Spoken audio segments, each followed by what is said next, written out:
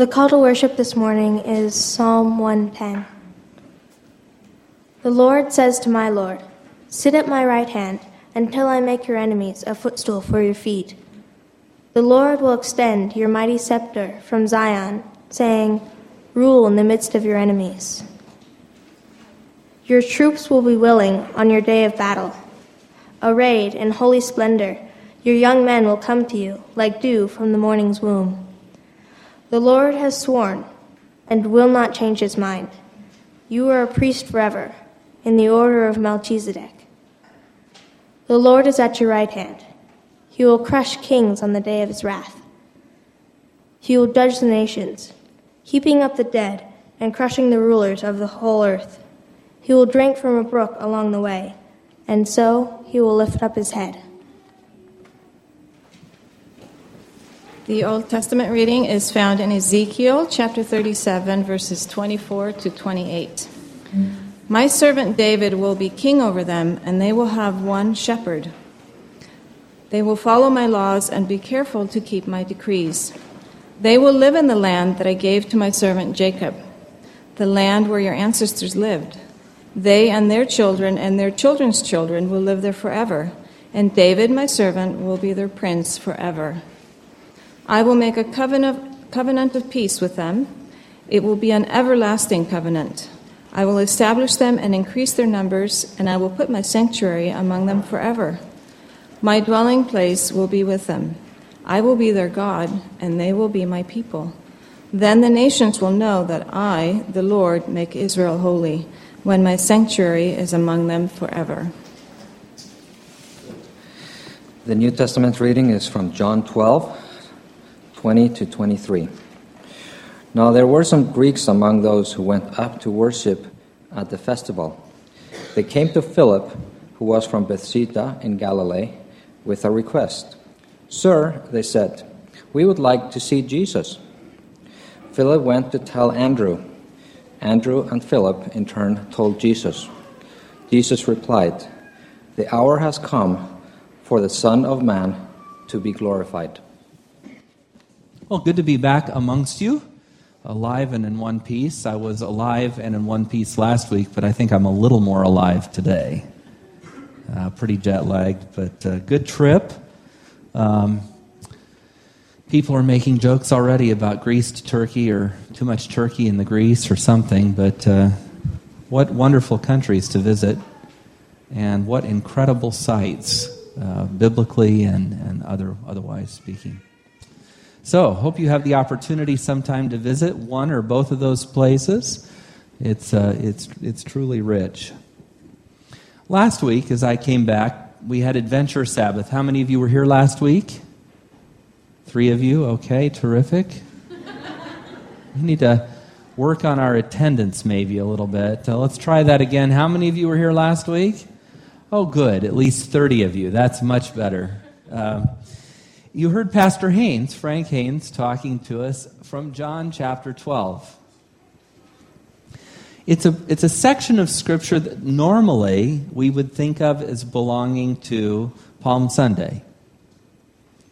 But he did a wonderful job of explaining to us messianic expectations in the Roman world, the way in which the disciples of Christ and people who followed Christ's ministry at that time really expected Jesus to come as one who would deliver them from the Roman oppression, would take them and free them and reestablish the kingdom of David, reestablish the golden age of Israel. How Jesus had selected a colt, the colt of a donkey to ride in on, the symbol of his royal position. How the palm branches that were waved and scattered on the ground in front of him were part of normal victory processions, that when a general or a king was victorious, these would be waved and placed before him as he entered into a city triumphant. And we find Jesus actually making an entrance into the city from outside the cities, up on the Mount of Olives. And there is a little road that weaves down into the edge of the Kidron Valley and up into the Golden Gate.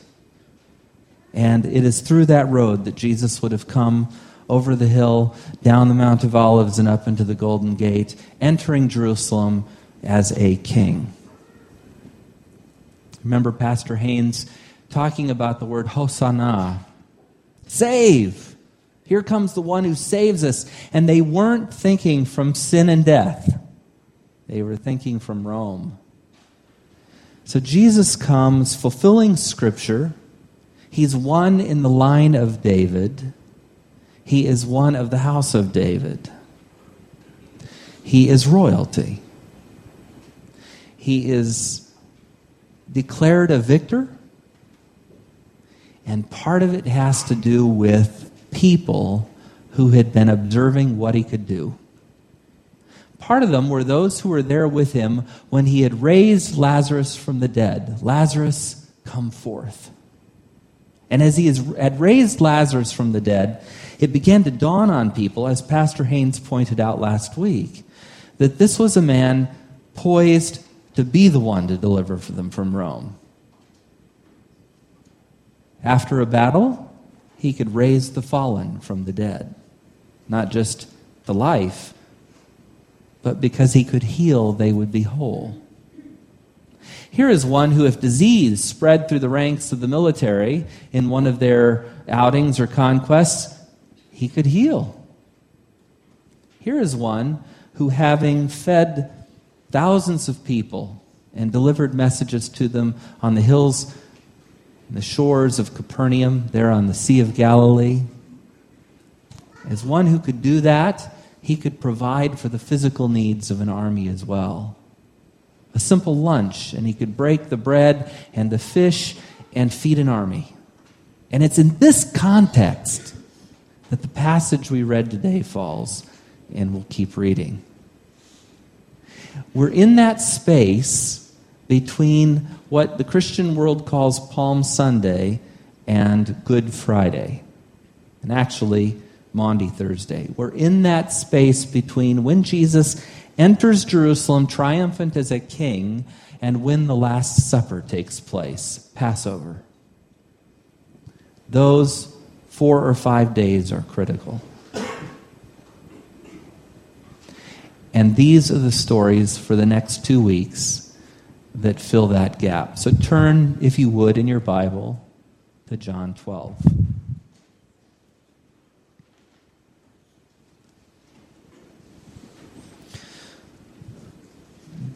Birker read from us in verse 20, and we're going to follow this passage all the way into 36. So let's start with what we've heard already. There were Greeks among them who went up to worship at the festival. Which festival are we talking about? Passover. Thank you, Passover. Now, it mentions Greeks. Do you think they were all Greeks from Greece? What do you think the reference is here? There were Gentiles who were faithful to Judaism who went to the festivals of Judaism. And this is the group being described. And some of them were Greeks from Greece. They go up to worship. They came to Philip, who was from Bethsaida in Galilee, with a request. We would like to see Jesus, they said. So Philip tells Andrew. Andrew and Philip then go to Jesus together and say, hey, there are some Gentiles who would like an audience. This is a request for an audience with a king. Why do I say that? Because the king has entered Jerusalem triumphantly, a victor. It is expected now. He is royalty. No one's coming to him directly. He is protected. The disciples themselves have their expectations. And Jesus makes this odd reply. The hour has come for the Son of Man to be glorified. Okay? It's appropriate for a king. And then he takes a left turn. Very truly, I tell you, unless a kernel of wheat falls to the ground and dies, it remains only a single seed. But if it dies, it produces many seeds. And as we know, one seed, one kernel could produce 20, 40, 60, even 80 grains of wheat. Verse 25, those who love their lives will lose it, while those who hate their life in this world will keep it for eternal life. Now, on the face of it, that just seems like a nonsensical statement to me. What, I love life so I get to lose it? And if I hate life, now I get to live that hated life eternally? What nonsense. What kind of God wants to snuff me because I'm having a good time in life, but wants to prolong my life forever because I'm miserable? Is that what the text means? No. Jesus is speaking in a riddle. It's a wisdom saying. What he's saying is, if you're focused and obsessed with your mortal life, that's what you're going to have. That's what he's saying. But if you want to engage in the deeper story, that's what you need to do. And engaging the deeper story means paying less attention, perhaps, to the value of this mortal life and time. And why was Jesus saying this? He was saying this, as we'll see in just a minute, because he knew what was coming next. He knew where he was headed. He knew the trauma that was ahead. He knew the path was not an easy one. He knew the path was one of pain and sacrifice. Whoever serves me must follow me, and where I am, my servant will also be. Two ways, Hebrew parallelism, saying the same thing. If you love me, keep my commandment. If you're with me, be with me. My Father will honor the one who serves me. Now my soul is troubled. What shall I say? Father, save me from this hour? No. It was for this very reason I came to this hour. Father, glorify your name. Jesus is saying, I am the servant. And a voice came from heaven. I have glorified it and will glorify it again. The crowd that was there and heard it said that it had thundered. Others said that an angel had spoken to him. But Jesus' response was this: the voice was for your benefit, not mine. Now is the time for judgment on this world. Now the prince of this world will be driven out. And when I am lifted up from the earth, will draw all people to myself. He said this to show the kind of death he was going to die. If I be lifted up, I will draw all men to myself. Any Jew remembered the story of wandering in the wilderness and the infestation of snakes in the camp. Any good Jew would quickly recall that a bronze staff with a serpent on it had been created and lifted up, and anyone who looked upon that who had been bitten would be healed. And the snakes were driven out from the camp. Jesus was referring to being lifted up, and in the context of Rome, being lifted up meant one thing. It meant being put on a cross. That meant that you would be the subject of ridicule and scorn. You would be humiliated for all to see. You would be despised and rejected. You would be counted among the criminals of the world. Jesus is speaking of a reality that's too difficult to fathom. I want to speak to assure you and guarantee you that if I were there, if you were there, you would not have understood. We are really hard on the disciples in this matter, I think. I would not have comprehended it. Not at the time. I don't believe you would have either. It was incomprehensible given what was being set up, given the situation. Jesus had come as a king. He was of a royal line. There was a problem. Rome was the problem. There was a history, a glorious history with Israel when David and Solomon were kings. There was a problem. There was disease and difficulty, and Jesus could take care of it.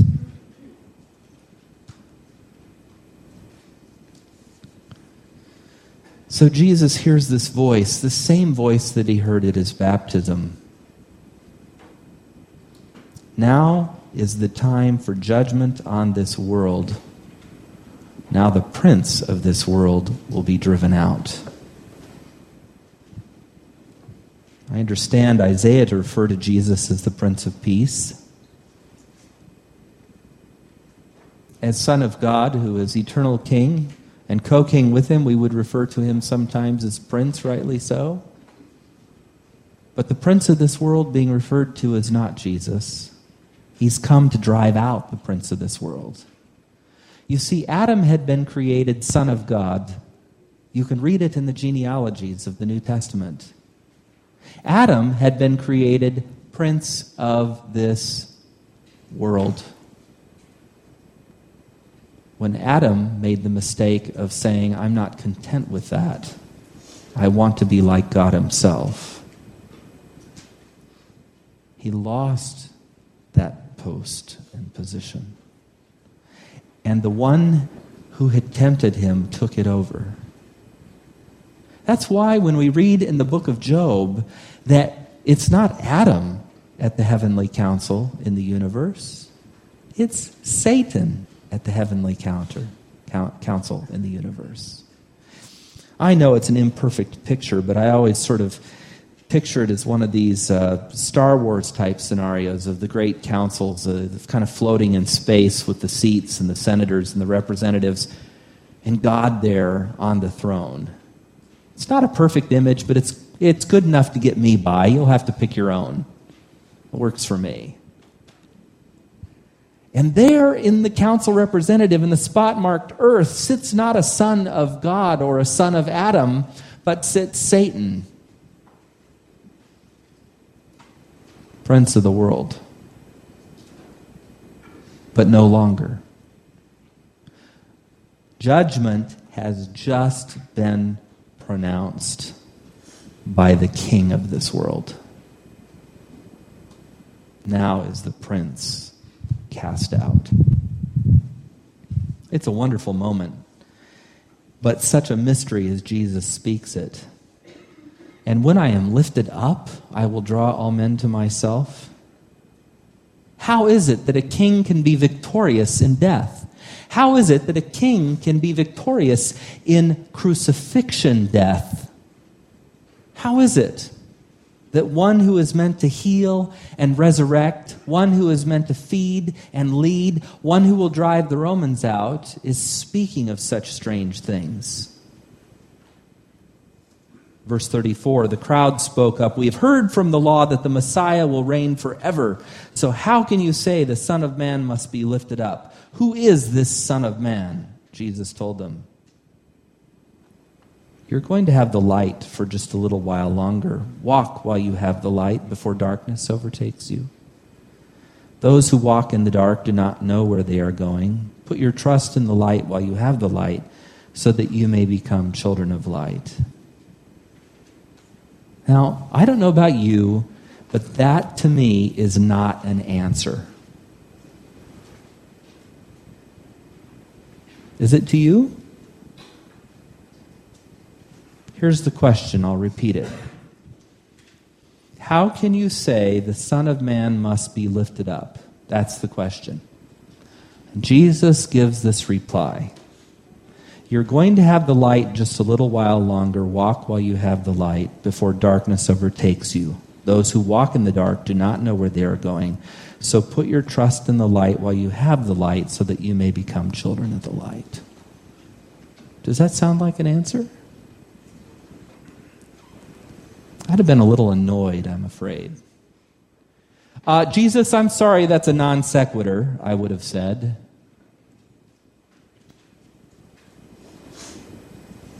I would have been wrong,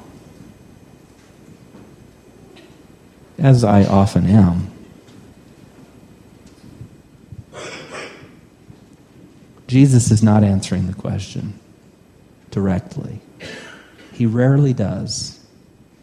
But he's giving them a further insight into the nature of what he's about and what his kingdom is. He's giving them further clarity. I know you don't get it, but now you have light. A time is coming when you won't have that light. This is the Gospel of John, and if we go back to John chapter 1, we get an idea of what's being referred to by the writer here. In the beginning was the Word, and the Word was with God, and the Word was God. And as the text unfolds, we find that He is the light of the world.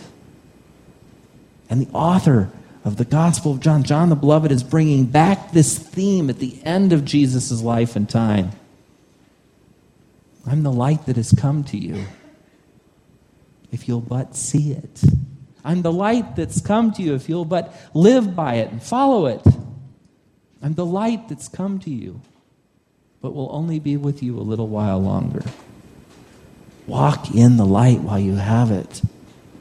My kingdom is not of this world.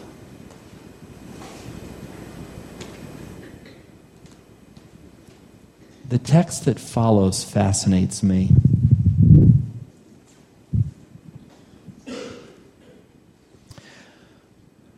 Last part of 35. When he had finished speaking, Jesus left and hid himself from them.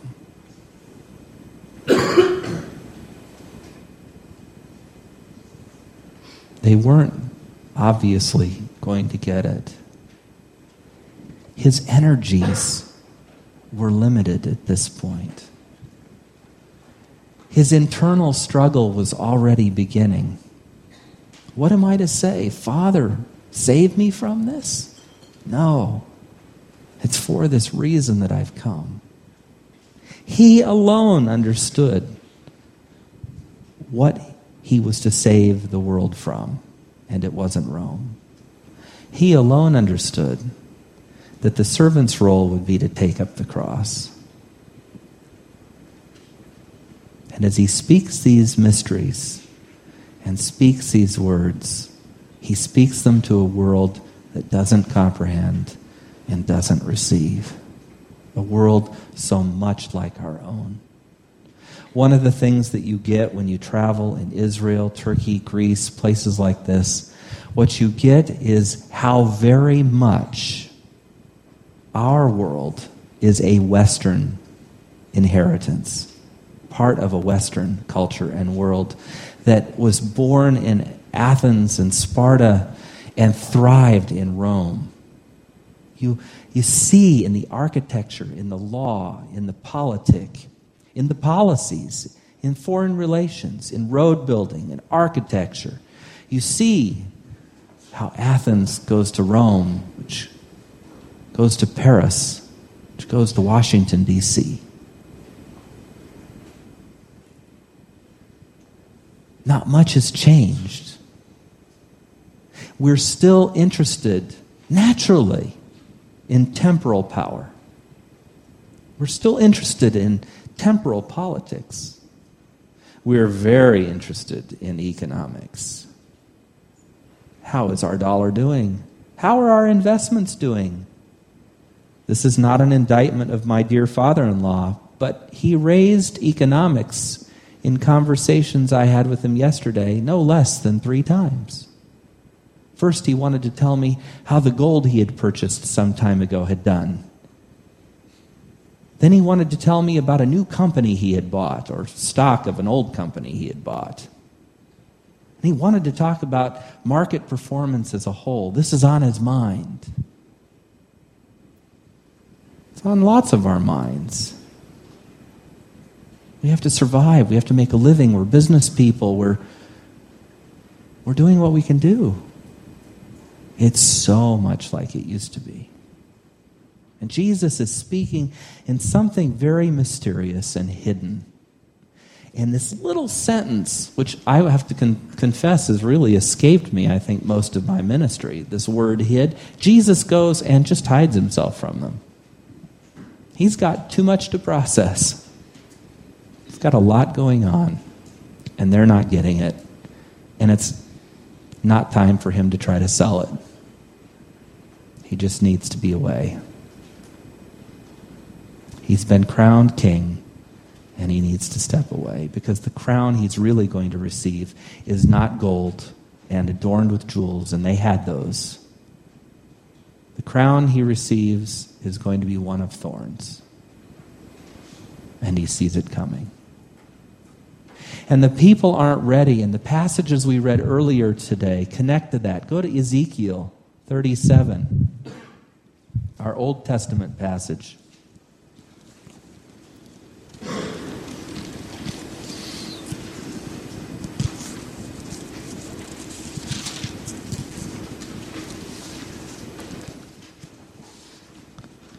Hear the refrain. This is the chapter talking about dry bones, the valley of dry bones.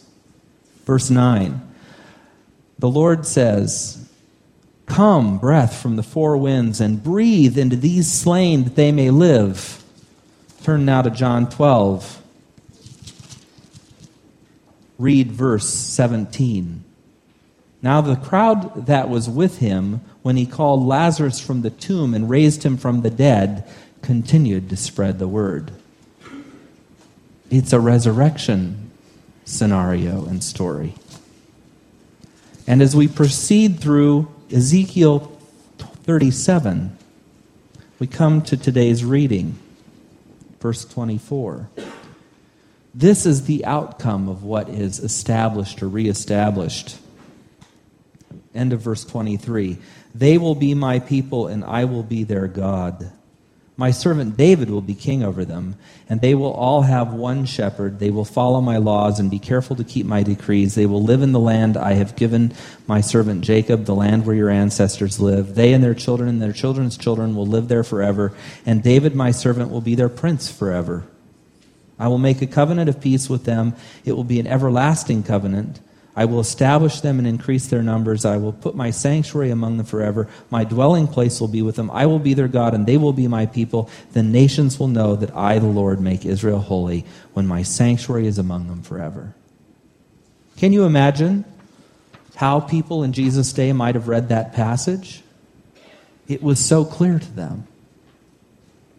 But I think as we read it now, when we say David will be king forever, we don't mean David.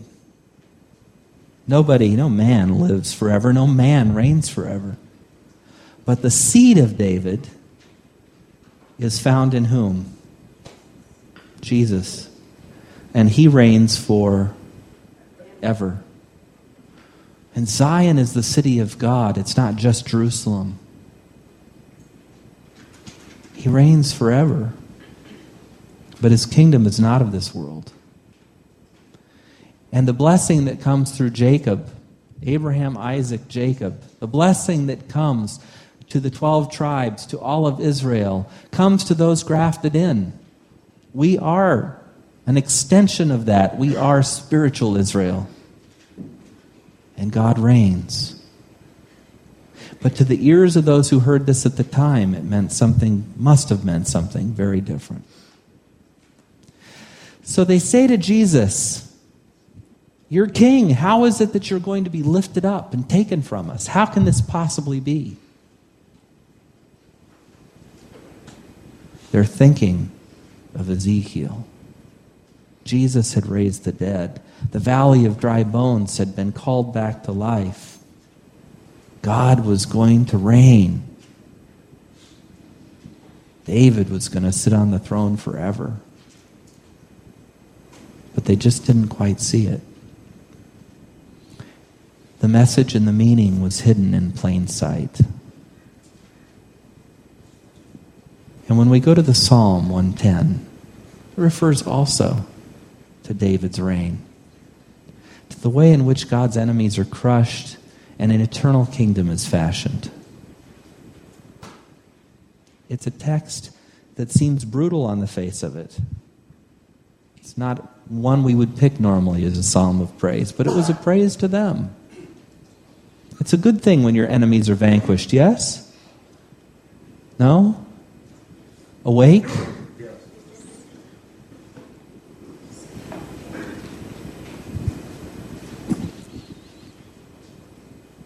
I hope today that Jesus isn't hidden from you. I hope today, as we're a week from the sermon of him entering into Jerusalem, that as Pastor Haynes said, he's here to enter into our lives and hearts. I hope that as you've opened the door to that, your spiritual vision is increased. That your expectation isn't simply that he's going to do something in an earthly fashion, a temporal fashion, but that he's done something of major importance in an eternal fashion. That he's not just a prince of Israel, or physical Jerusalem. He has wrested the position of prince of this world from the devil and restored it to the God who gave it to mankind in the first place. He is the creator who is now the redeemer. He is the one who lifted up will draw all men unto himself. He is the suffering servant. He's the king of all, but he'll be a different kind of king. Not a king who conquers Rome by military might or feeding vast armies, raising the dead, or healing the sick. He's not going to be the victorious general who throws out the armies of Rome from Palestine, as we call it now, or Israel, the territories of the 10 tribes and the 2 tribes, Judah. No.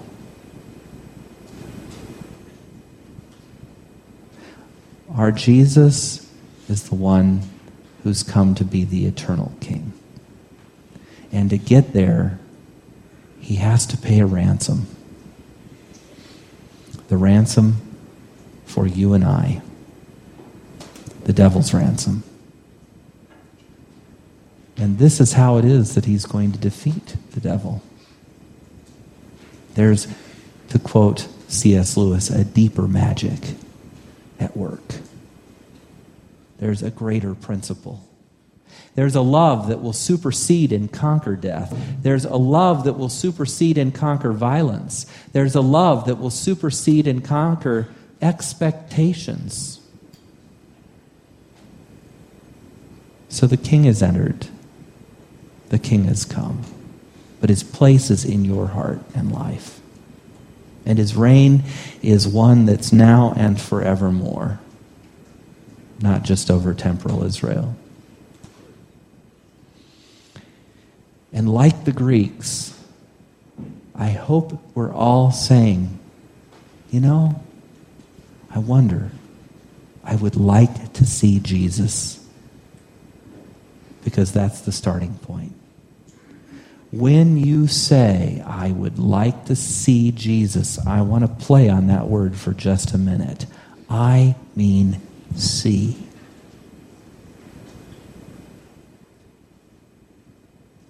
There are a couple of movies I cry at every single blooming time I watch them. One of them is Joy Luck Club. Anybody seen it? You're not a movie congregation, so 3 of you have seen it, of course, but that's okay. One of these days. It's a book, too, so maybe a few of you read that. Toward the end of the movie, the daughter is very upset because the mother appears to have honored her cousin, saying that the cousin has style and she has none. And in this upset, the 2 of them are alone in the kitchen talking, and the daughter says to the mother, "You think I have no style, must be born that way."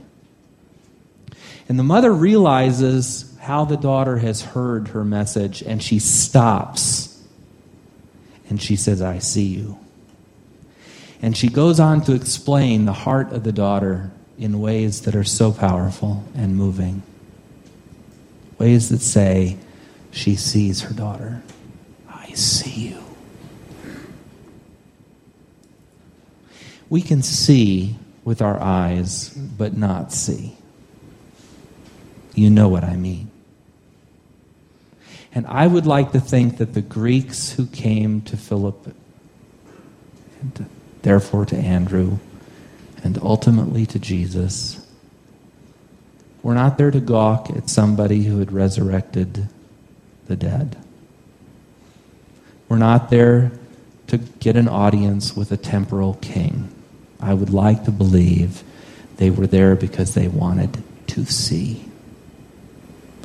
While there was light, and while the light was in the world. And that's what I want for you and for me. I hope that today we can see while there's light and while he's in the world. And so, Lord Jesus, may with vision we see, for we would this day see Jesus. Amen.